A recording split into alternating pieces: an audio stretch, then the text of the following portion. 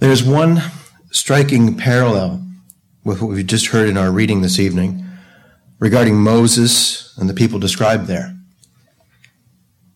and what we are doing right now.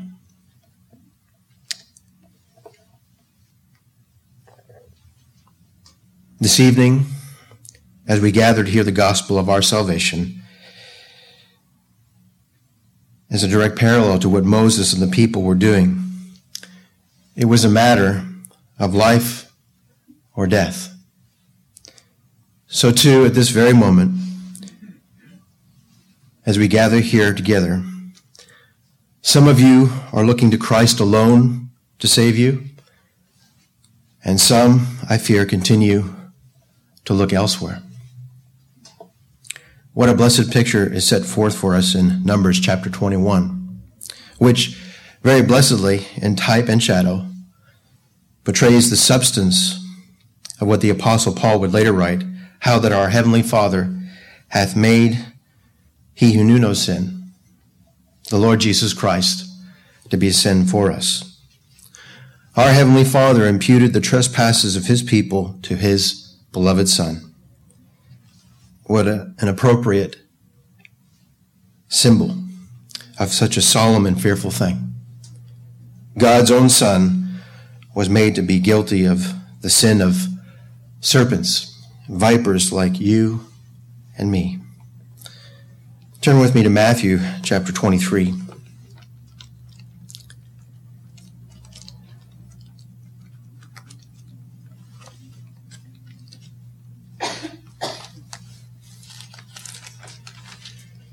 I'll pick up reading there in verse 33.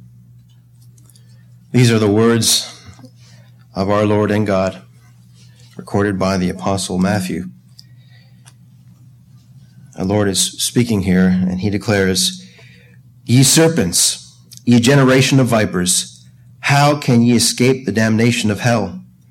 Wherefore, behold, I send unto you prophets and wise men and scribes, and some of them ye shall kill and crucify, and some of them shall ye scourge in your synagogues and persecute them from city to city, that upon you may come all the righteous blood shed upon the earth, from the blood of righteous Abel unto the blood of Zacharias, son of Barachias, whom ye slew between the temple and the altar. Verily I say unto you, all these things shall come upon this generation. O Jerusalem, Jerusalem, thou that killest the prophets, and stonest them which are sent unto thee, how often would I have gathered thy children together, even as a hen gathereth her chickens under her wings, and ye would not. Behold, your house is left unto you desolate. For I say unto you, ye shall not see me henceforth till ye shall say, Blessed is he that cometh in the name of the Lord. May the Lord grant us grace to do just that, to rejoice in the name of the Lord and say, Blessed is he who cometh in the name of the Lord. Our Lord declared, As Moses lifted up the serpent in the wilderness, even so must the Son of Man be lifted up, that whosoever believeth in him should not perish, but have everlasting life. May the Lord grant that I do just that just as Moses lifted up the serpent in the wilderness and instructed God's people to look and live, may the Lord of all grace enable me to hold forth Christ Jesus our Lord to our view once again tonight and command needy sinners like you and like me to look to him and be saved. Our Lord declares, Whosoever believeth in him should not perish, but have eternal life. For God so loved the world that he gave his only begotten Son, that whosoever believeth in him should not perish, but have everlasting life. For God sent not his Son into the world to condemn the world, but the world through him might be saved. He that believeth on him is not condemned, but he that believeth not is condemned already, because he hath not believed in the name of the Son of the only begotten Son of God. Now, before we enter upon our study in our text in the book of Micah, we're going to not begin our study in Numbers just yet. I'm still waiting on some things.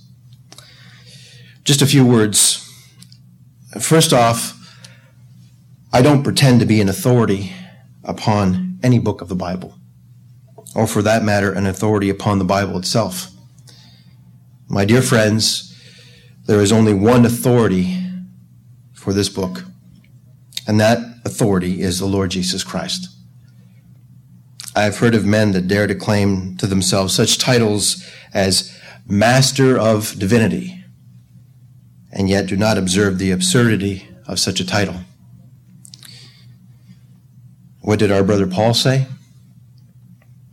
To the one we are the savor of death unto death, and unto the other the savor of life unto life.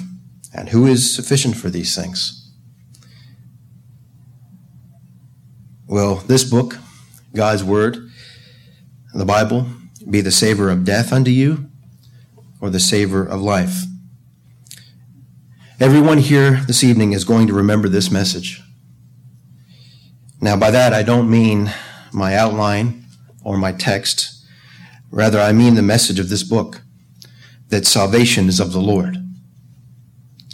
Those who go to heaven will thank our Heavenly Father for him, and those who go to hell will curse him for the very day they heard of the blessed name of his only begotten Son, Christ Jesus the Lord.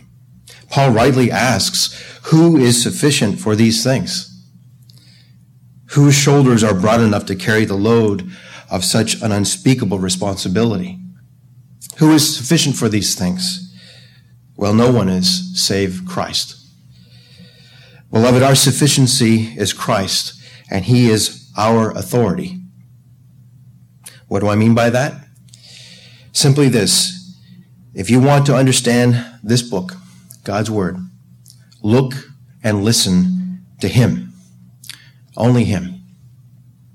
Christ Jesus, our Lord, is the only authority we have on the Word of God.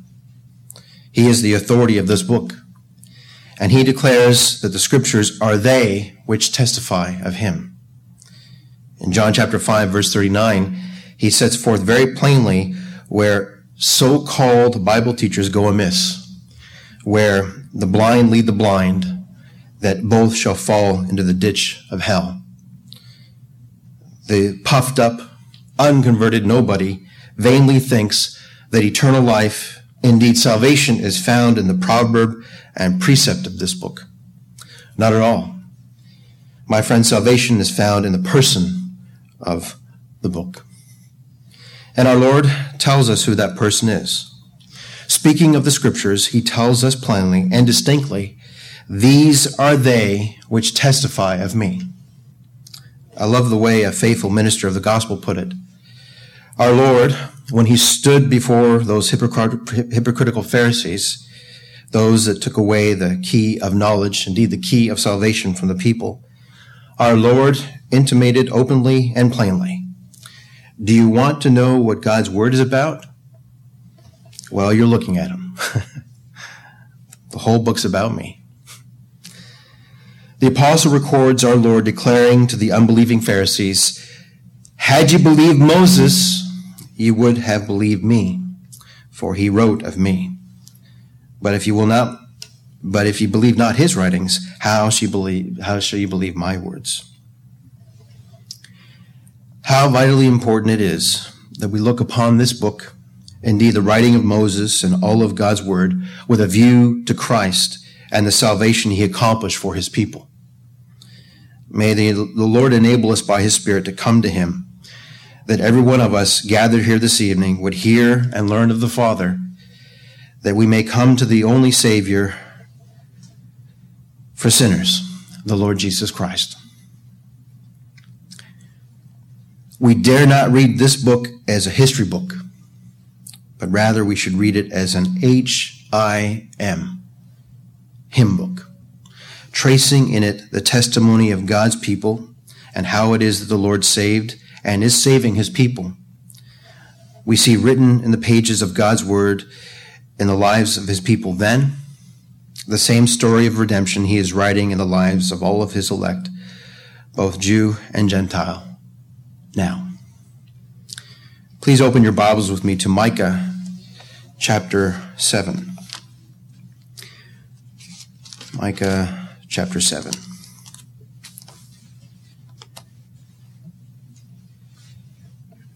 And I'll begin reading there in verse 1.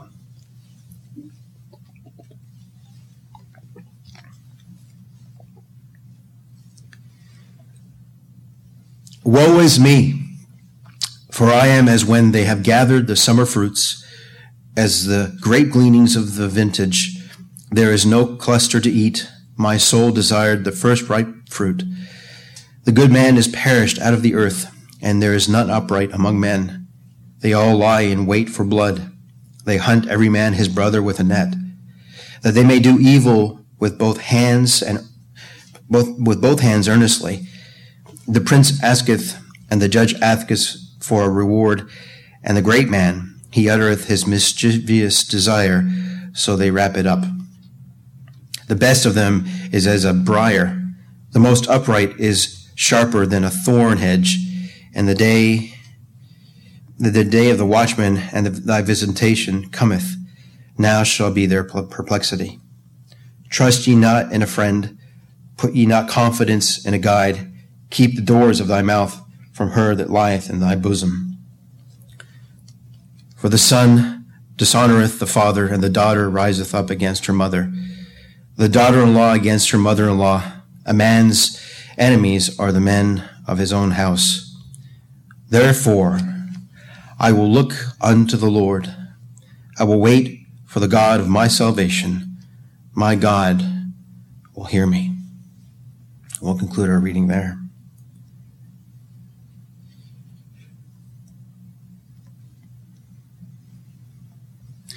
I pray the Lord enabling to hold forth to our view this evening the gospel of Christ under these three headings that we can see in verse 7. Look, wait, and although the word is not there, it is inferred, ask. Micah chapter 7, verse 7, we read in the first part these words, Therefore I will look unto the Lord. Everything that went before explains this word, therefore. We read in Micah chapter 7, verse 1, the prophet lamenting his sin. Woe is me, for I am as when they have gathered the summer fruits, as the great gleanings of the vintage. There is no cluster to eat. My soul desired the first ripe fruit. What a statement. Woe is me. The prophet Micah uses the same words of the prophet Isaiah. Woe is me, for I am undone, cut off, because I am a man of unclean lips, and I dwell in the midst of a people of unclean lips. For mine eyes have seen the King, the Lord of hosts. In the light of Christ, our Heavenly Father puts a sinner like you and me into the light and countenance of his well-pleasing Son. And when he does that, the only thing a sinner like you and me can say is, woe is me. When God loves you, if God loves you, he'll show you what you are before him in the light of Christ Jesus the Lord. Now he does this in love, not wrath. You keep your place in Micah and turn with me to Jeremiah chapter 29.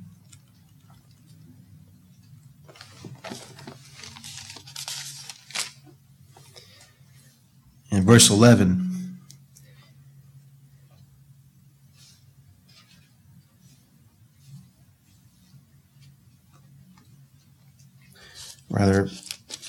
chapter 30.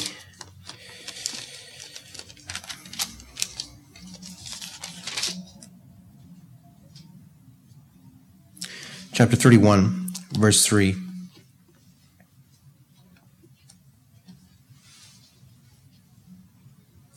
Jeremiah chapter 31, verse 3. We read these words. Indeed, God's word declares, The Lord hath appeared of old unto me, saying, Yea, I have loved thee with an everlasting love. Therefore with loving kindness have I drawn thee. Notice it does not say, Therefore in wrath have I drawn thee. But, beloved, in loving kindness he has drawn us. Beloved, the word of God declares, I have loved thee with an everlasting love. Therefore with loving kindness have I drawn thee.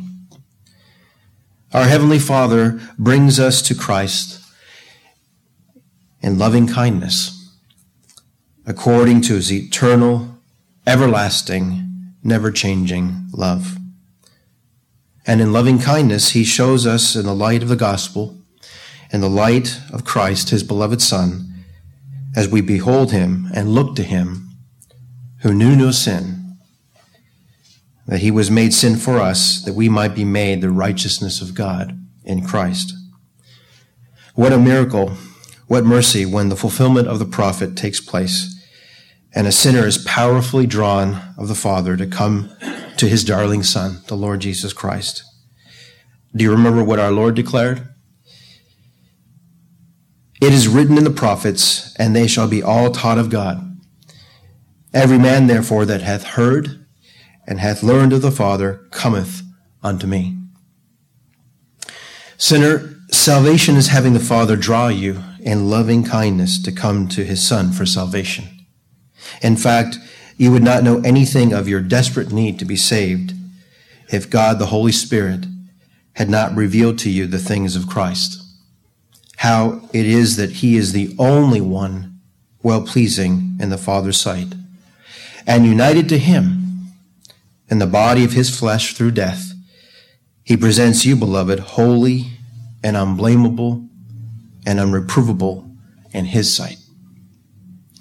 Our Lord declared the work of the Holy Spirit in our salvation when he declared, When the Comforter is come, whom I will send unto you from the Father, even the Spirit of truth which proceedeth from the Father, he shall testify of me. The Father brings us to Christ. The Spirit testifies of Christ. And the Son very blessedly tells us that we did not choose him, but in the eternal covenant of grace, in the everlasting covenant of the gospel, he chose us. Do you love God? Beloved, we love God because he first loved us in his Son before the foundation of the world. And now, beloved, in the light of God's well-pleasing Son, what do you see? Turn with me to Romans chapter 7. And you'll see there the same woe of Micah, the same woe of Isaiah, just expressed a little bit differently, but make no mistake. Our brother Paul and all of God's people cry out the same woe. In verse 24, we read from God's word, Romans chapter 7, verse 24, O wretched man that I am, who shall deliver me from the body of this death? In the light of Christ, as I ever behold him, notice what our brother, the Apostle Paul, says here. O wretched man that I am. He does not say, O wretched man that I was. In the light of Christ, as we look to God's Son alone to save us, that's all we see.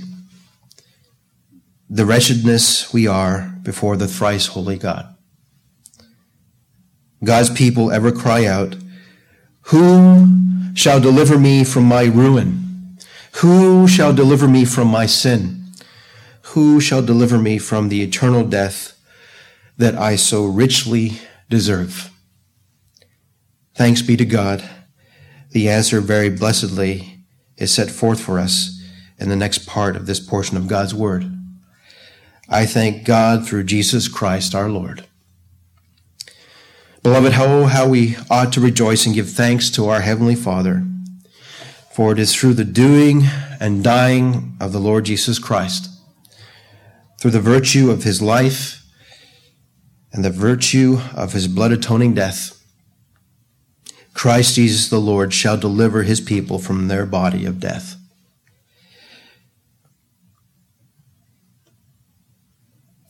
Look there at our verse in chapter 7 of Micah again.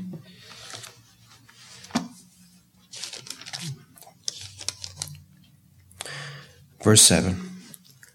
Beloved, all I see in me is a ruined, wretched man. I don't want it that way, but that's all I ever see. Therefore, I will look unto the Lord.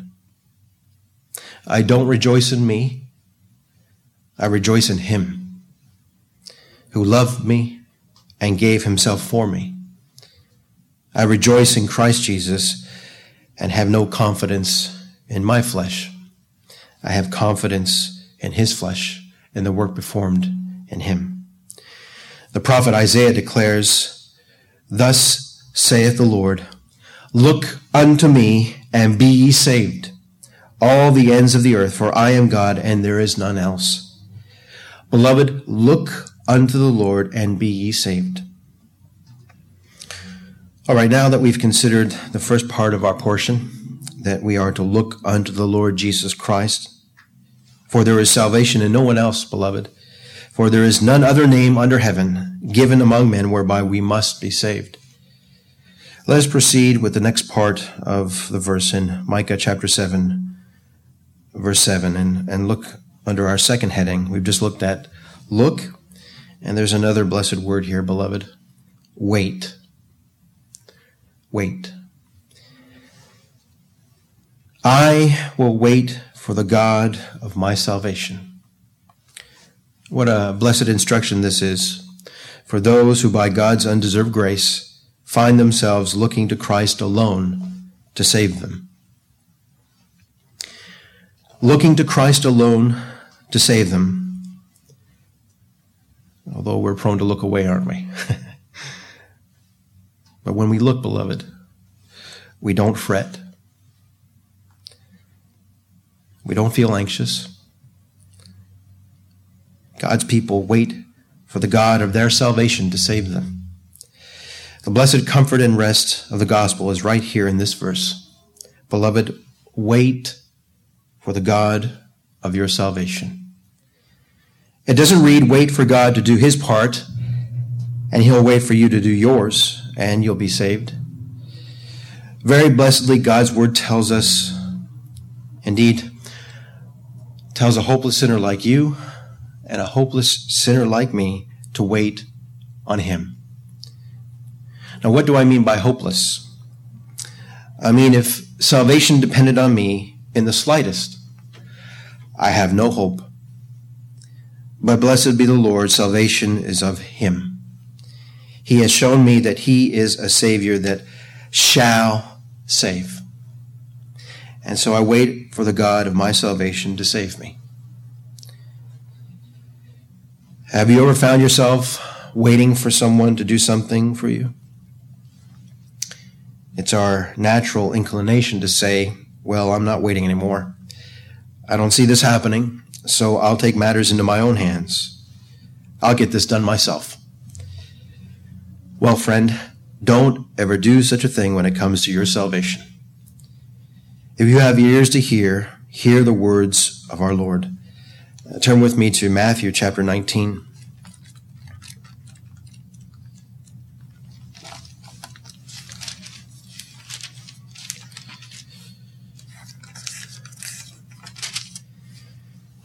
Verse 16.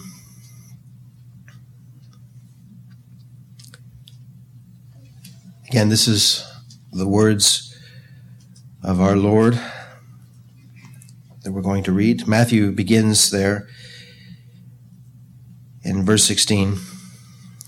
And behold, one came and said unto him, Good master, what good thing shall I do that I may have eternal life? And he said unto him, Why callest thou me good? There is none good but one, that is God. But if thou wilt enter into life, keep the commandments. He saith unto him, Which? Jesus said, Thou shalt do no murder, thou shalt not commit adultery, thou shalt not steal, thou shalt not bear false witness, honor thy father and thy mother, and thou shalt love thy neighbor as thyself. The young man saith unto him, All these things have I kept from my youth up. What lack I yet? Jesus said unto him, If thou wilt be perfect, go and sell that thou hast, and give to the poor, and thou shalt have treasure in heaven, and come and follow me. But when the young man heard that saying, he went away sorrowful, for he had great possessions. Then said Jesus unto his disciples, Verily, verily, I say unto you, that a rich man shall hardly enter into the kingdom of heaven. And again I say unto you, it is easier for a camel to go through the eye of a needle than for a rich man to enter into the kingdom of God. When his disciples heard it, they were exceedingly amazed, saying, Who then can be saved? But Jesus beheld them, and said unto them, With men this is impossible, but with God all things are possible. Let's see if I can convey this, what this waiting on the Lord is. This waiting on the Lord is really believing on the Lord. Turn with me to Numbers chapter 21.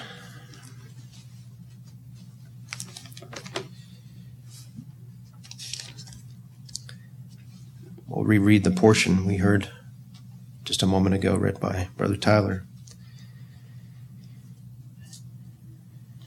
It's a small portion,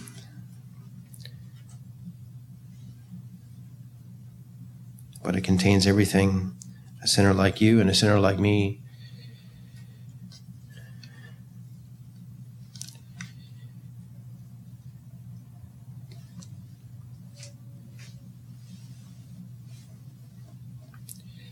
I just pray the Lord will bless the reading of it to the hearts of his people here this evening. Look and live. Look and live. And they journeyed from Mount Hor by the way of the Red Sea to compass the land of Edom. And the soul of the people was much discouraged because of the way. And the people spake against God and against Moses. Wherefore have ye brought us up out of Egypt to die in the wilderness? For there is no bread, neither is there any water, and our soul loatheth this light bread. And the Lord sent fiery serpents among the people, and they bit the people, and much people of Israel died.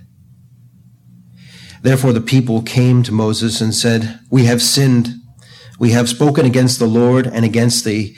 Pray unto the Lord that he take away the serpents from us. And Moses prayed for the people.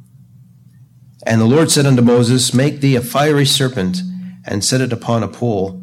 And it shall come to pass that every one that is bitten, when he looketh upon it, shall live. And Moses made a serpent of brass, and put it upon a pole. And it came to pass that if a serpent had bitten any man, when he beheld the serpent of brass, he lived.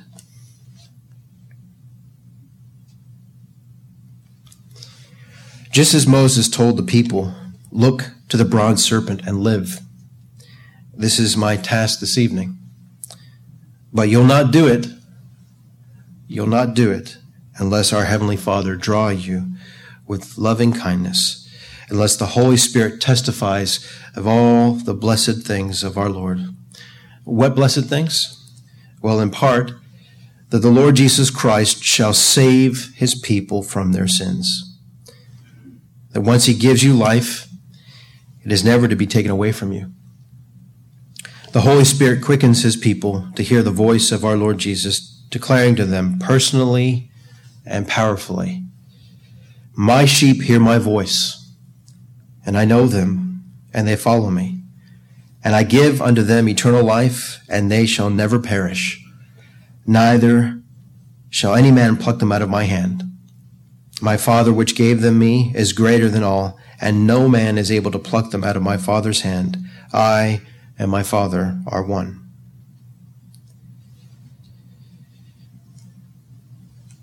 Friend, if you find yourself in possession of this eternal life, the Lord gave that to you. You didn't give it to yourself. So sure is this salvation that you can't even take yourself out of your hands. Turn with me to Romans chapter 8. Romans chapter 8.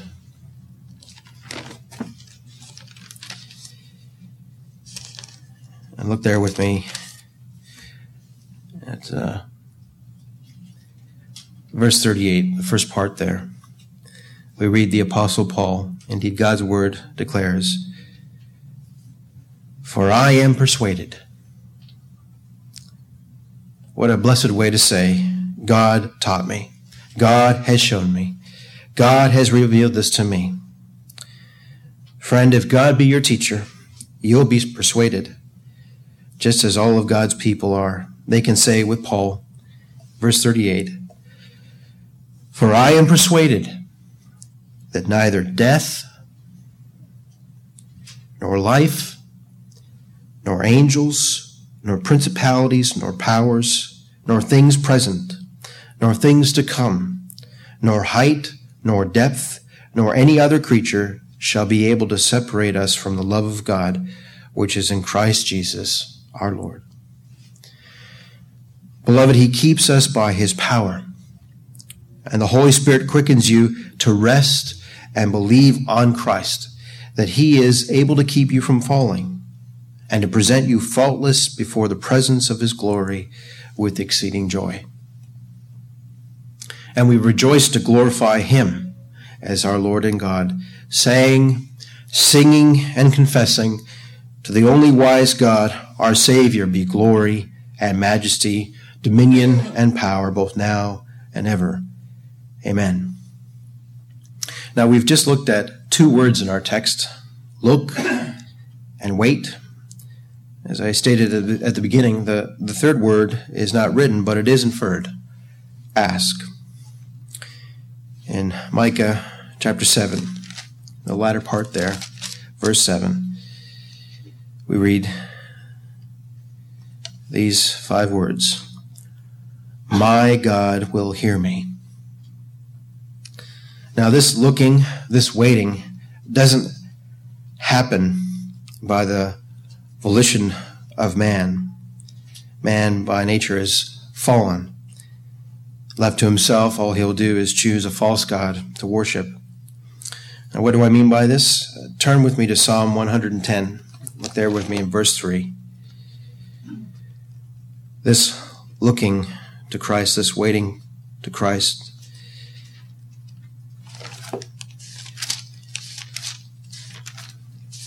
is because God makes his people willing in the day of his power. Psalm 110, verse 3. "Thy people shall be willing in the day of thy power.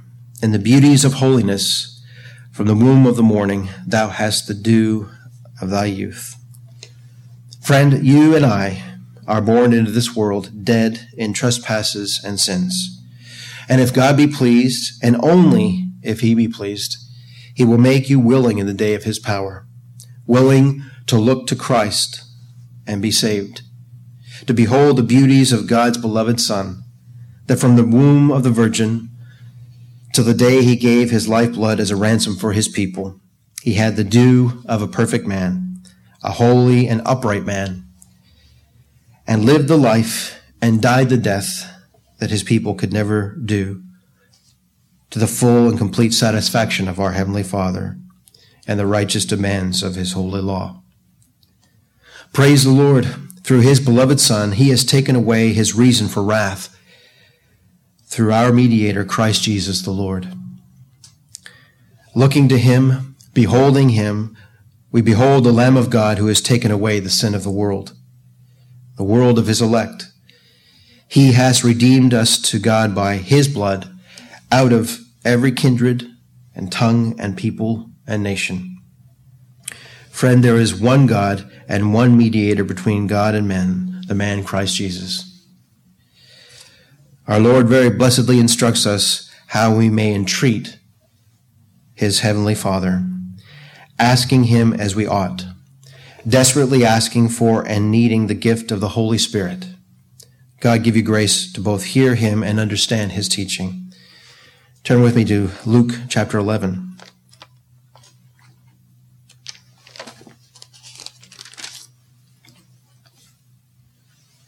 I'll begin reading there in verse 1. And it came to pass that as he was praying in a certain place, when he ceased, one of his disciples said unto him, Lord, teach us to pray, as John also taught his disciples. And he said unto them, When ye pray, say, Our Father which art in heaven, hallowed be thy name. Thy will be, thy kingdom come, thy will be done as in heaven, so in earth. Give us day by day our daily bread, and forgive us our sins, for we also forgive everyone that is indebted to us. And lead us not into temptation, but deliver us from evil. And he said unto them, Which of you shall have a friend, and shall go unto him at midnight, and say unto him, Friend, lend me 3 loaves. For a friend of mine in his journey is come to me, and I have nothing to set before him. And he from within shall answer and say, Trouble me not, the door is now shut, and my children are with me in bed. I cannot rise and give thee. I say unto you, though he will not rise and give him, because he is his friend, yet because of his importunity he will rise and give him as many as he needeth. And I say unto you, Ask, and it shall be given you. Seek, and ye shall find. Knock, and it shall be opened unto you. For every one that asketh receiveth, and he that seeketh findeth, and to him that knocketh it shall be opened. If a son shall ask bread of any of you that is a father, will he give him a stone? Or if he ask a fish, will he for a fish give him a serpent? Or if he shall ask an egg, will he offer him a scorpion? If ye then, being evil, know how to give good gifts unto your children, how much more shall your heavenly Father give the Holy Spirit to them that ask him? Friend, first, has he made you to see what you are in the light of the gospel of his dear Son? That's all I see in myself. Evil. But here comes the gospel. If you, being evil, know how to give good gifts to your children, how much more shall your heavenly Father give the Holy Spirit to them that ask him? What will you ask your heavenly Father for? I trust that you will use the words of the disciples. Save me, I perish. Save me by and through the blood and righteousness of your beloved Son. Turn with me to Matthew chapter 7.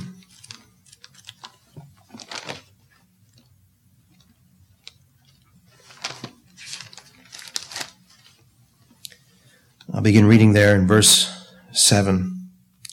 These are the words of our Lord and Savior, Jesus Christ. Ask, and it shall be given you. Seek, and ye shall find. Knock, and it shall be opened unto you. For everyone that asketh receiveth, and he that seeketh findeth, and to him that knocketh it shall be opened. Or what man is there of you whom if his son ask bread, will he give him a stone? Or if he ask a fish, will he give him a serpent? If ye then, being evil, know how to give good gifts unto your children, how much more shall your Father which is in heaven give good things to them that ask him? Once again, the gospel is seen here in verse 11. If ye then, being evil, know how to give good gifts unto your children, how much more shall your Father which is in heaven give good things to them that ask him? How shall we ask? How does an evil sinner like you and an evil sinner like me ask? May I suggest that we pray according to the very passage that we've looked at this evening. Look unto the Lord.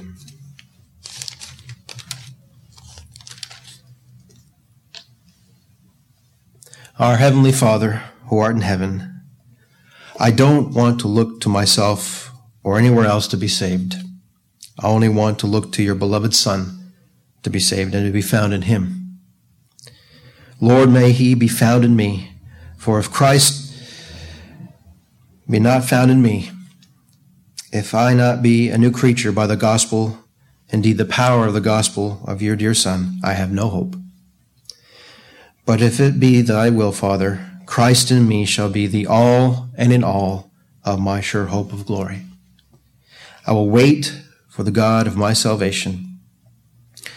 Our Heavenly Father, who art in heaven, believing on your Son as the author and finisher of my salvation, believing on your Son and wholly leaning on him, I will wait for him, whom your word, indeed your very word, blessedly declares that it is his to keep me from falling and to present me faultless before the presence of his glory with exceeding joy. Heavenly Father, grant me grace to do just that. If you would put me in Christ, I would be made to be his wisdom and righteousness and sanctification and redemption. Our Heavenly Father, who art in heaven, my only confidence is found in your very word that you, my God, will hear me. So where does this confidence come from? Where does this certainty come from that my God will hear me?